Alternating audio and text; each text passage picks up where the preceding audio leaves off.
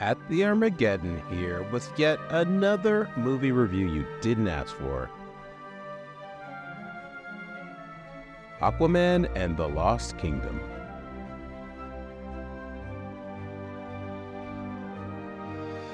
PSA, before we jump into things, for those of you new here, and just a reminder to those that have read and now listened to these little reviews you didn't ask for over a decade now, especially in my older age, I try my very best to be honest and critical, but also kind. I have a theory that no one actually sets out to make a bad movie, and a lot of very talented people work on these films, even when the end product might be less than desirable. Basically, it's easy to just not like something and dunk on it, but if you do that, can those engaging in the dunking actually come away with any type of lesson of how to do better? Any collaborative, creative endeavor is often a series of good intentions that almost magically align sometimes to make the great work that was originally held in the mind of the creators. There are shows, movies, comics, songs, whatever, that I think are the greatest things to ever be made by creators. And I've also seen terrible things from the very same creators. Shakespeare wrote a ton, but we only really celebrate routinely a small handful of his work.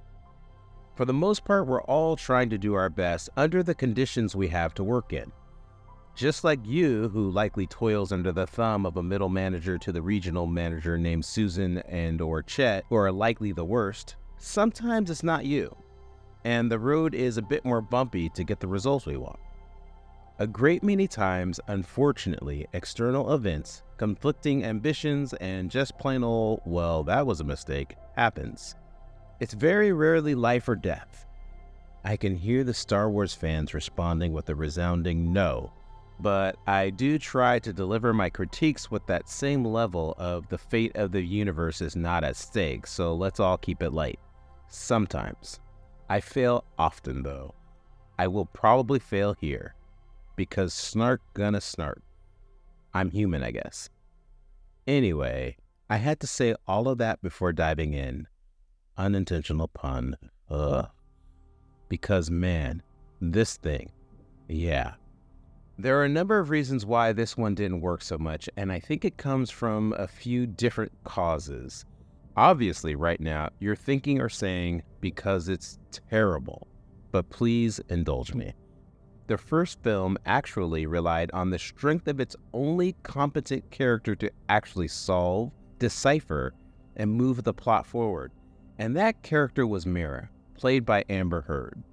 And well, if you're not aware of the sea elephant in the room, a few things went down in real life that made it prudent for the production to cut her presence down significantly in this film, which I imagine had a little to do with the chaos that ended up reigning on screen as the final product. But make no mistake, I'm not saying an increased role would have helped to save this movie either. Just, it's one of the many things, and you could really feel it in quite a few moments. Noteworthy because the plot and story was forced to play a secondary role to something else, not the story. There were actually a few moments I did like in this movie, and every single one of them was when it matched the same tone the first film had. Underwater sea kingdom that didn't apologize for itself by intentionally being too campy. Keyword, intentional. Check. And here for me lies the biggest problem with this movie. I have known James Wan to deliver most everything he does with at least a C+, but often in my book, he comes in with an average of B+. He even was able to pull off the most unimaginable feat of delivering the first Aquaman film as a fun experience despite the overall DCEU baggage. So much so that it went on to make $1 billion. Say what you will about the quality, but people don't show up in that amount unless they are entertained on whatever level. I think, for me, the first film worked as well as it did because it fully embraced realizing an underwater world. There was like an intention and depth to it. I'm not saying it was high art, so stand down, but it felt earnest at least in delivering a fantasy world that was consistent with itself. Here, it felt like 5 or so different movies, one of which was the aforementioned underwater element, but others were so different in tone and execution, it might as well have been something else.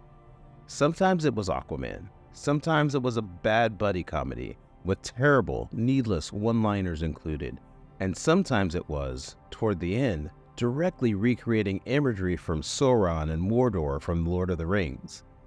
Actually, on that Sauron note, I'm a little bit annoyed with you all because you let me ramble on and on about derivative in my last review on Rebel Moon, which you knew full well I would be reviewing Aquaman next. No, I'm just kidding, but here is an example of uninspired derivativeness. It was so direct without feeling like it was trying to be clever, an homage, or anything else.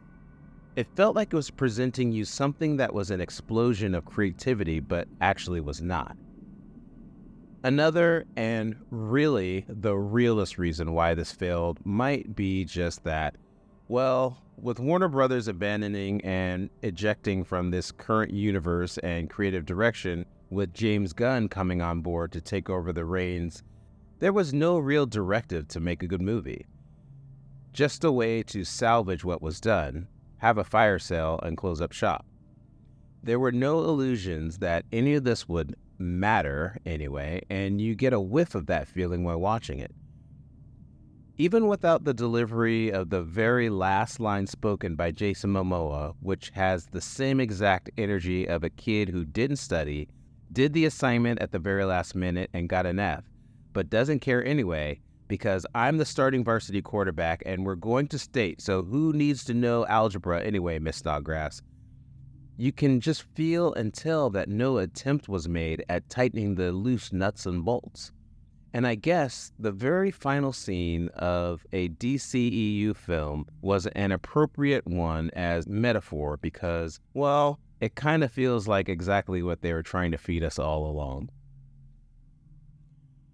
I do think Patrick Wilson would have made a great Aquaman himself, and I think that was the point of casting him in the first film and the direction of this one.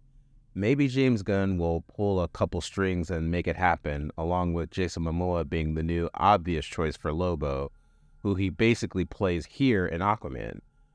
This movie was so broed down, I can't even. And whatever, this review has gone on far too long.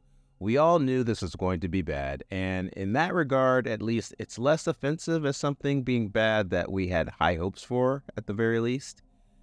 I still love everyone involved, just not this movie so much. But I have a job to do, and dang it, I'm going to give it my all even when nobody asked.